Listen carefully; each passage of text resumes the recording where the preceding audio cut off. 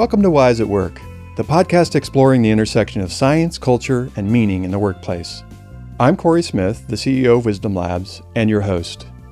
In this episode, Wisdom Labs' Michael Taft interviews Eve Ekman. Eve Ekman, PhD, is a second-generation emotion researcher who has had meaningful collaborations with her father, renowned emotion researcher Dr. Paul Ekman. These include Cultivating Emotional Balance, a training utilizing the experience of emotion as a path for developing meaning, and the Atlas of Emotions, an online visual tool commissioned by the Dalai Lama to teach emotional awareness. She also co-created Cultivating Emotional Balance, an intensive evidence-based training for compassion and mindfulness, and recorded the 30-part Emotional Fluency series on our Wise at Work app. She's currently Director of Training at UC Berkeley's Greater Good Science Center and lead teacher of Cultivating Emotional Balance. And now, Eve Ekman, interviewed by Michael Taft.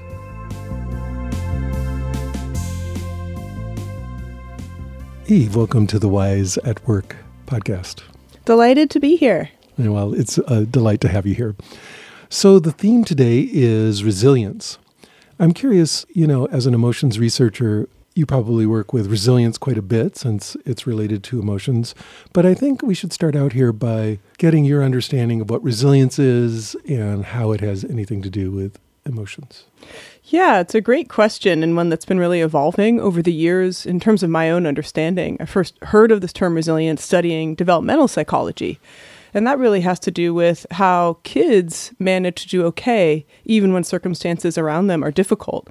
And what they found early on is that this okayness that the kids manage to have, even when their parents are doing atrocious things or the world intervenes with war or famine or otherwise, is these kids don't just do okay, they do great. So there are certain factors that the challenge really catalyzes something even better.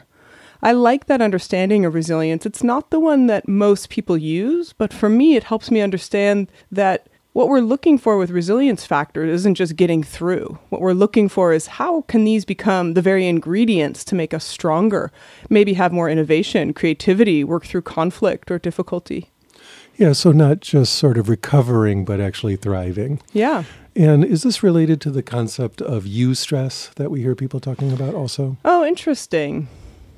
So eustress, of course, being this idea that some stress is good for you. Well, it's interesting. The definition I know of it, and I could be wrong, is that eustress simply refers to the fact that even a lot of good, enjoyable emotions can be hard on you. So at the end of your best day, when it was your birthday and there was unicorns and champagne and cupcakes, at the end of the day, you're depleted. And you're not depleted because it was emotionally exhausting with sadness or irritation. You were eustressed. Now, good stress or positive stress, the way I understand that, is more challenge-based stress. Yes. So this kind of optimal functioning where there's just enough that's being asked of us for us to meet it with the resources we have, but not too much. Because then we can flip over into what's called threat-based stress. And that's the whole toxic stress and the allostatic load and everything that can almost be as though you were in San Francisco driving your car up the hill in the wrong gear. So it's possible to, of course, get overloaded with too much stress. And yet, if the stress level is more along the lines of what we can handle, it can actually be energizing or even generative and growthful. Yeah, that's how I understand it. And, I do consider myself a contemplative social scientist, so bringing in some Eastern contemplative theory and practice that these very difficult things can actually become the seeds of what we are growing in terms of our ability to understand and interpret and move through the world. Can you say more about that? Yeah, I think it's closely related to meaning. I'm always going to bring every conversation back to meaning. I think it's one of our least understood, definitely least researched opportunities to manage a lot of stress. If we can make meaning out of what is difficult, we can actually manage a great deal more stress. So an example I often give for folks I'm working with is I tell them, here we are in this room. And now I'm going to ask you to move these bricks to one side of the room. And you said, wait, but I just came here to listen to a podcast. That's ridiculous. But if I tell you that each of those bricks is actually a $100 donation to a hospital in Syria, all of a sudden moving the bricks is okay, and you could move them a lot longer, and you would feel less annoyed, less of those secondary emotions that create that ruminative stress that we think about. You might even feel better about yourself. You would feel better. The exertion was worthwhile, even better than just listening and sitting in the room being with our voices, if that's possible. Nice. Okay, so what is it about emotions that make resilience happen? It's interesting. Resilience is not an emotion, to state the obvious. And when we think of what emotions might constitute a state of resilience, it would actually be any emotion. So how are we able to return to some homeostasis? So our emotions respond to threats and opportunities in our environments. They allow us to move towards or away from whatever we're encountering in our environment. So if we think of resilience, it means that we're encountering something in our environment that is challenging us to a maximum. It's very hard. It might be something like losing a loved one or losing our job. It could be something of physical health and real pain and discomfort. So the emotions that then would help us recover would be an ability to actually be with those emotions. I think we would see less likelihood of resilience if we tried to deny, avoid, or somehow get away from our emotional experiences. That would probably prolong the suffering. So if I think of resilience and emotions, I think most likely the factors of resilience have to do with, are we capable of being with our emotions, letting them in some ways show us what they need to show us, and also being available for when things are okay. Some of us go through horrific experiences and events, and we're stuck in the rumination about them forever or for a long time. Like, I'm never going to date again. That was terrible. That was the worst. That is not a resilient way to overcome heartbreak. And life is full of different heartbreaks. The resilience is, that was terrible. I'm ready to love again. I am ready to try again. I am available for positive emotional states. And how is this different from what people would call grit, like just being tough? Yeah, I and other researchers I know really have a lot of skepticism around grit. It is indeed a phenomena that has been studied and a term that is used. However, I think it gives us the wrong idea about what it means to overcome difficulty. With grit, it's almost as though the person is responsible entirely for overcoming difficulty, especially socioeconomic factors. So when I hear grit, I'm often thinking of studies that are done with children from low income environments or otherwise have marginalized identities that make it hard for them to achieve. But the ones who have grit, they make it. They're tough. They pulled themselves up by the bootstraps. Yeah. So appropriated to a workplace, that might be different. People are more or less starting on the same playing field. And in that case, yeah, grit, tenacity, that's important, that's strong. That doesn't mean you learn from the experience. You just make it through. Yeah, so it reminds me of the idea that the difference between grit and resilience isn't just bouncing back, it's bouncing better, right? So we have this ability to learn and grow from the experience, not just tough it out. Yeah, exactly. And you think about that building muscle. It's interesting, a lot of analogies for stress were initially used for testing metal. Right? And how much pressure can you put on a piece of metal and have it still be able to maintain its form? Well, and interestingly, it's a pun, right? It could be METT. Yes, testing your metal. Yeah. Exactly. I never thought of that. And I think of it similarly with, I don't know a whole lot about muscle development and growth, but the little I know is you don't build muscles by just doing the same activity over and over. You build muscles by mixing it up and pushing yourself to the limit in different ways, and it generates a new kind of growth or new muscle fibers. And so would you say this is the essence of resilience, is that we're not only having tenacity or the ability to sort of reboot and start again, even when something has kind of knocked us to the ground emotionally, also that we're learning from that experience, we're learning how to do better next time, we're learning skills that are going to allow us to handle new challenges more effectively in the future? Is that part of resilience? Yeah, as we're speaking, I'm thinking that in some ways, resilience is a self-fulfilling prophecy. If you believe in it, then you're willing to look at your failures and allow them to become opportunities. Is this like a growth mindset? Yeah, it's very much a growth mindset. And I think with a growth mindset, at least the way, again, I understand it from the research, is really about learning. And resilience is about learning. We don't think of it per se that way, but I think its real benefit to us is an opportunity to learn from our mistakes and failures. Yeah, the growth mindset is the idea that you can learn something new rather than being pre-programmed. It's going to be like this forever. I'm just like that. Yeah, no, instead I can learn, I can grow, I can do something new. Yeah. Okay, so what do we do to achieve this fabled state of resilience, strong resilience? How do we learn to have that and bring that quality into the workplace? Yeah, I think it would be helpful for us to think of an example. So what is a case in which we might need resilience?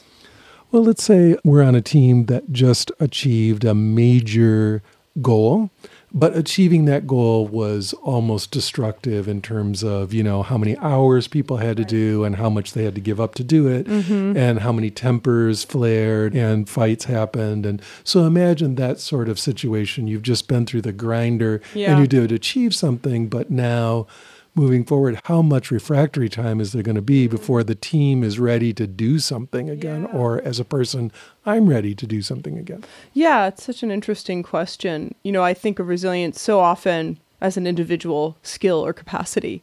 And yet, of course, this has to be available for teams. My guess, because this is almost always the case, is that the military has done great work on this.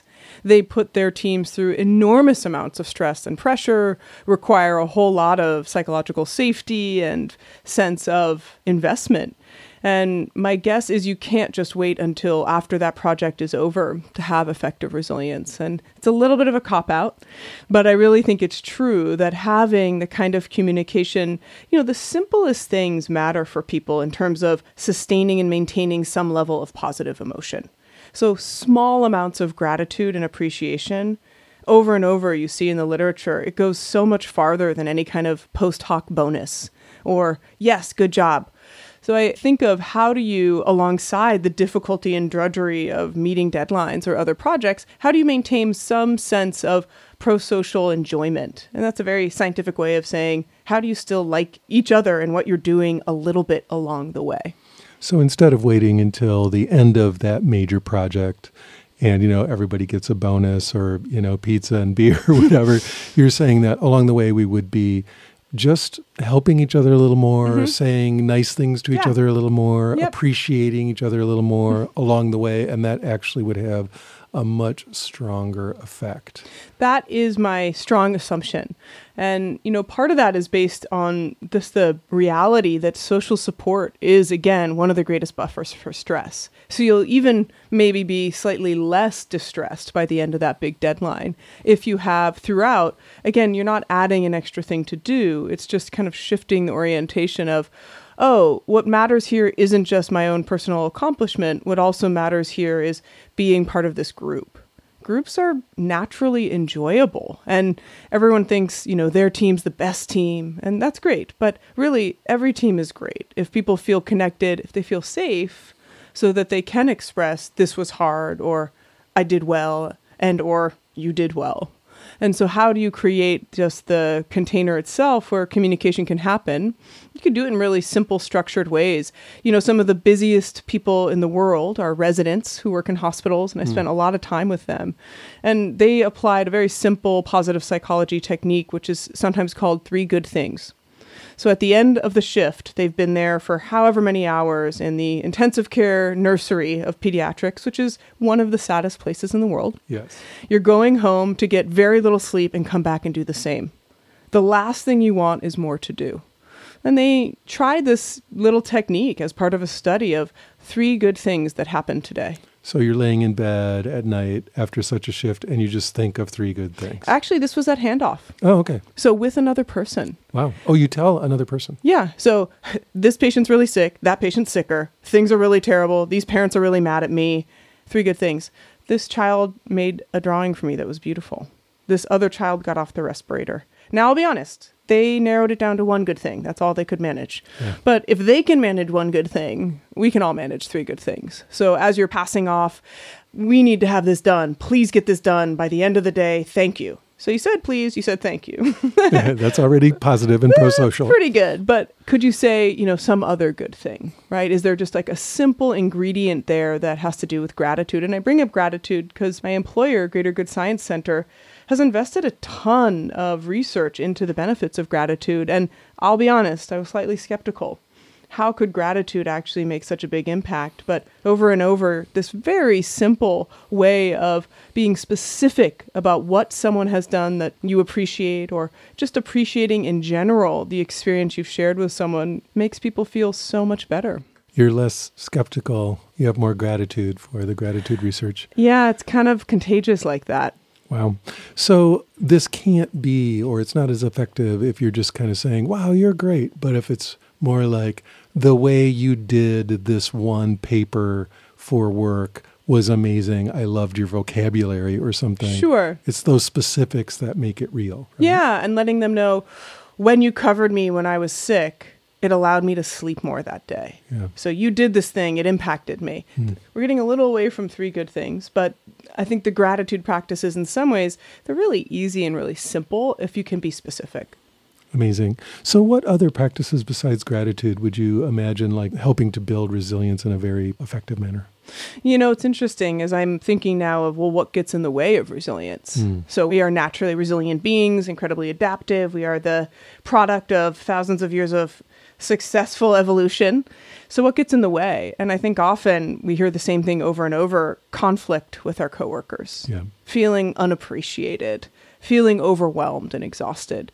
And so what are the specific factors that can help us? And again, I'm going to turn back to social support and connecting with other people. Yeah, having time off, vacations, eating well, sleeping well. Everybody already knows that. You're already doing the best you can at most of it. Most of us. If you want a reminder, here's a reminder. That stuff matters. It matters at a cellular level. It'll increase your health span. You will age in a less terrible way. Eat well, exercise well, sleep well. Okay, moving on. I still think that you can employ these like little activities that are enjoyable with others, especially when you don't like them. So here's the thing with coworkers, sometimes there's outright conflict, but often there's just a lot of resentment and judgment. Yeah. Animus. Yeah. And I think one of the practices that can be really helpful is there's a little one that we use at the Greater Good Science Center that we've taken from the research and shared on our site that's called shared identity. And so at the very basic level, you think of what are the things I actually share with this person? Well, 99.9% of my DNA. They probably also have kids, or they probably also walk outside in the morning. You try to find the very simple grains of what makes you like this person. And what we know from the research is we like people who are like us. Yes, this is the just like me practice. Right. Yeah, so the idea is when we don't like someone, we always look at how they're different. But when we like someone, it's about the ways that they're like us. So you can hack this feature on purpose. You can hack it with intention and just try to figure out ways someone is like you. And it turns out most people are way more like you than they're not like you. Yeah. They breathe air. They probably use the toilet, all these things, but you don't have to like them per se. I think people often get in trouble when they try to force themselves to like others when it's too soon. Yeah. You can at least reduce your not liking of them, your resentment, your judgment of them, because that will truly get in the way of your ability to ask for help when you need it, right? Or get done what is needed to be done in a team. So I think it's looking at the factors that get in the way of resilience. And resilience, though it is, of course, something we do on our own, when we're resilient, my guess is we probably are also more available, like a Fredrickson model, the broaden and build, to look around and see what our resources are. So Barbara Fredrickson has looked over and over that when we feel enjoyable emotions, we are actually more available to opportunities around us. When we feel stressed and annoyed, frustrated, resentful, we're just kind of focused inward. So back to the work situation, we're trying to basically build a better relationship with our team members on purpose by doing this practice of sort of seeing how they're like us. Yeah. Or imagining or considering how they're more like us. Yeah, I think that's one good strategy. Again, if we think of other things that might get in the way of our resilience, time to regenerate. We really do. We need to regenerate. We can't always be doing. And it's not always our work's fault. So most of us will say, well, yeah, maybe if I worked less, I could regenerate. But that also includes what are you doing when you leave work? what are the kind of activities? Another aspect of positive psychology that we focused on a lot in our center is awe, AWE. Not awe looking at puppies, which is also great, but the kind of awe you get when you receive the beauty of the world. Yeah, so how would you define awe? I mean, it kind of means fear originally, correct? You know, what is interesting is that there is a co-occurrence sometimes of mild terror. Yeah. And yet it's not a terror like a threatening terror. It's a, oh my God, things are so much bigger than I recognized. Yes, I remember someone who told me one time that awe was surprise that rearranged your understanding of the world. That's beautiful. Yeah, surprise is such a brief emotion where I feel like awe, it almost like unfolds and ripples. Yeah. You're like, oh my God. And as it sinks in, and we make ourselves available for awe when we're not at the office by not checking our social media and our email all the time. I feel awe every time I touch Twitter. I mean, yesterday, for example, I had a meeting and I got there early and assumed someone would let me in, and they didn't let me in. And there happened to be no coffee shop within a 2-block radius. And I was forced to sit outside for 20 minutes. And literally, it was awesome. I mean, it was a beautiful day. That helped. But just letting myself receive what was going on, people walking by, the leaves through the trees, it really did replenish and refresh me in a different way. Amazing. So anything else about resilience that you feel we need to complete? You know, I will say this comes up a lot, especially among healthcare professionals, but even in some of the other industries where I work, of this idea of resilience being me telling you as a worker that you need to do more. Yeah. Well, this is the thing. This is back to grit. Like, you can have another overtime shift, of course. And, you know, I think resilience should be something that, maybe needless to say, is supported throughout the entire culture of the organization. So it isn't just up to me as one more thing I need to do in order to fulfill my role, but something that is really valued. And that might mean that there is a sense of, wow, we should train people in this, or we should highlight people who are on their own doing activities that promote their resilience, or we should share strategies.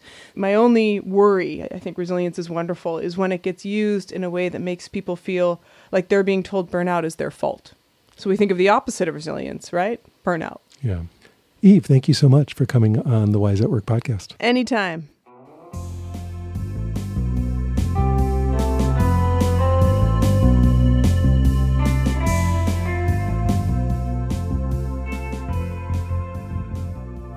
Hi, it's Corey, co-founder and CEO of Wisdom Labs. At Wisdom Labs, we're helping companies become wiser workplaces. To create this positive impact in organizations, we cultivate change at the level of the individual, team, and company culture. We see businesses as the biggest lever for positive social change at scale.